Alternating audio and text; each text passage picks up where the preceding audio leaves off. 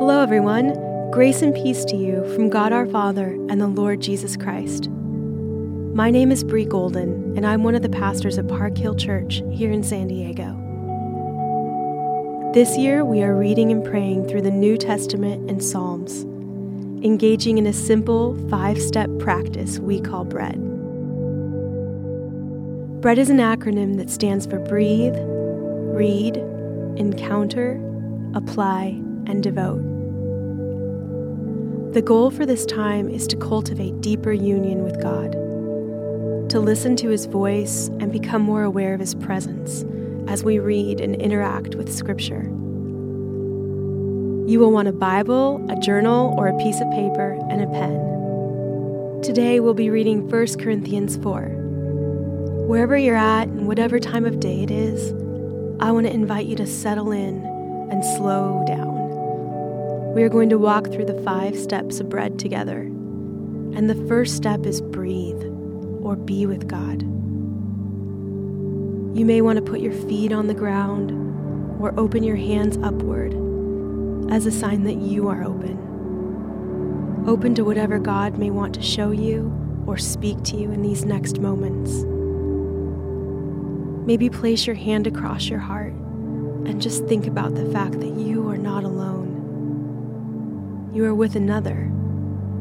God is here with you now. Just breathe. Breathe in His peace. Exhale any worry or concern.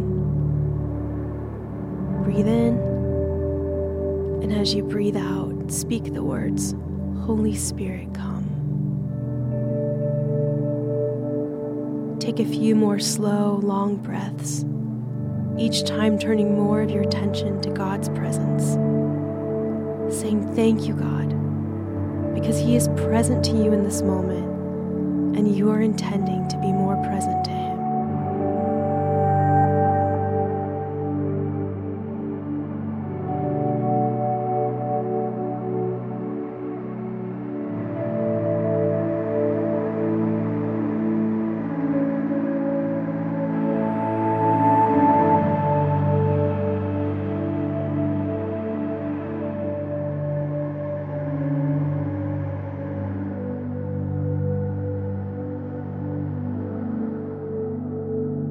And now we move into the R in BREAD, which is read. We're going to read 1 Corinthians 4.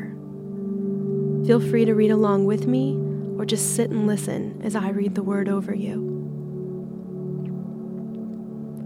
Remember, during this section of BREAD, you want to be mindful of any word or phrase that stands out to you or uniquely reveals itself to you. Listen or look for where you feel moved by emotion or mentally tugged or intrigued. Whatever it is, hold on to it as we read. Feel free to pause this recording and write down what you're noticing in the read section of your journal or in the piece of paper you have with you. 1 Corinthians 4. This then is how you ought to regard us, as servants of Christ and those entrusted with the mysteries God has revealed. Now it is required that those who have been given a trust must prove faithful.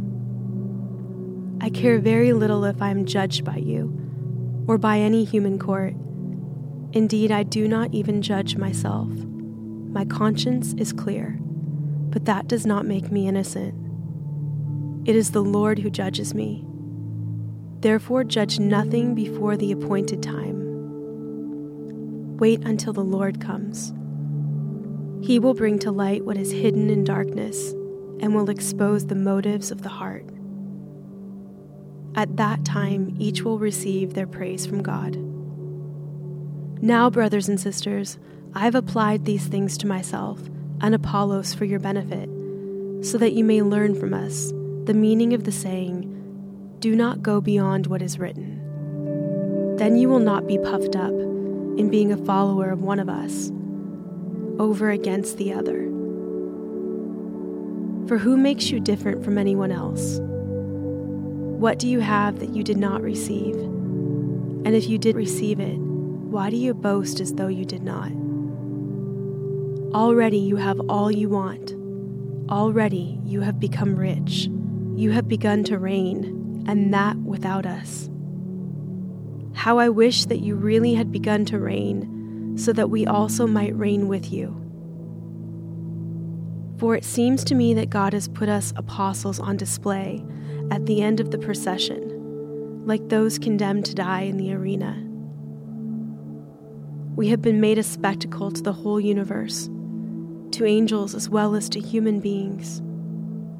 We are fools for Christ, but you are so wise in Christ. We are weak, but you are strong. You are honored, we are dishonored.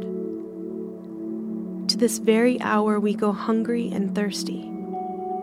We are in rags. We are brutally treated. We are homeless. We work hard with our own hands. When we are cursed, we bless. When we are persecuted, we endure it. When we are slandered, we answer kindly.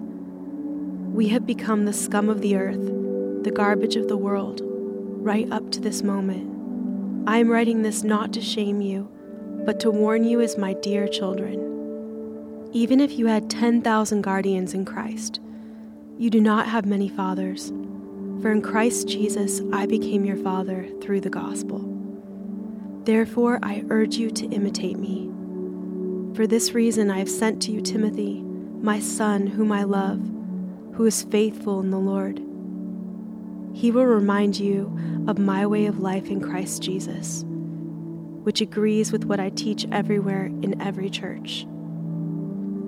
Some of you have become arrogant, as if I were not coming to you, but I will come to you very soon, if the Lord is willing, and then I will find out not only how these arrogant people are talking, but what power they have. For the kingdom of God is not a matter of talk, but of power. What do you prefer? Shall I come to you with a rod of discipline, or shall I come in love and with a gentle spirit? This is the word of the Lord. What did you encounter as we read the passage? Did the Spirit highlight a word or phrase? Maybe you feel intrigued by a detail, or wonder about the tone in one of the sentences. Take the next minute or two and ask the Spirit to help you encounter what He wants you to see, or know, or feel. And if you need more time, or want to sit longer with the passage, feel free to pause the recording here. Once you're ready, write down what you're noticing or experiencing.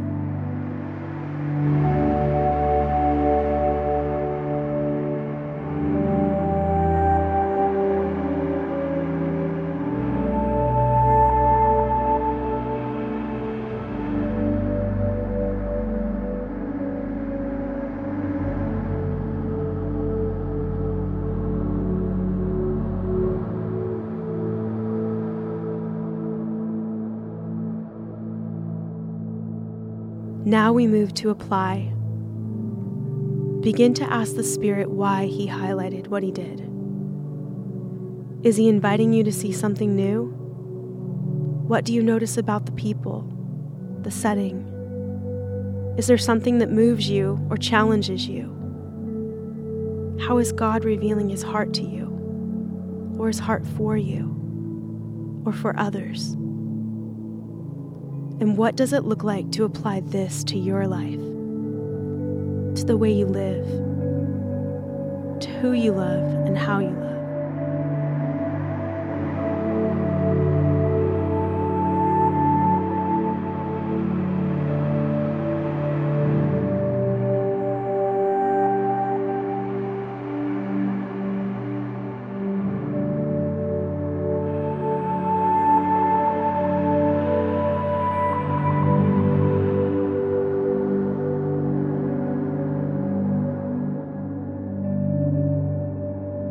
And now finally, we close this time out by writing out a simple prayer of devotion to God. Simply begin putting words to what you're thinking and feeling. Devote your hopes and your heart to Jesus.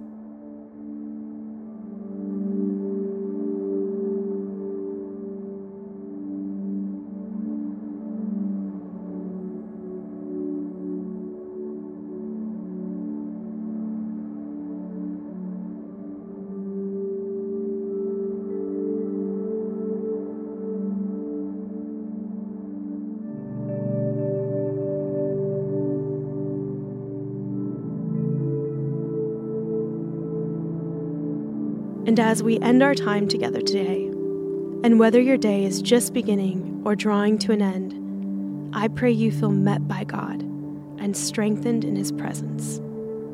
Grace and peace, Park Hill.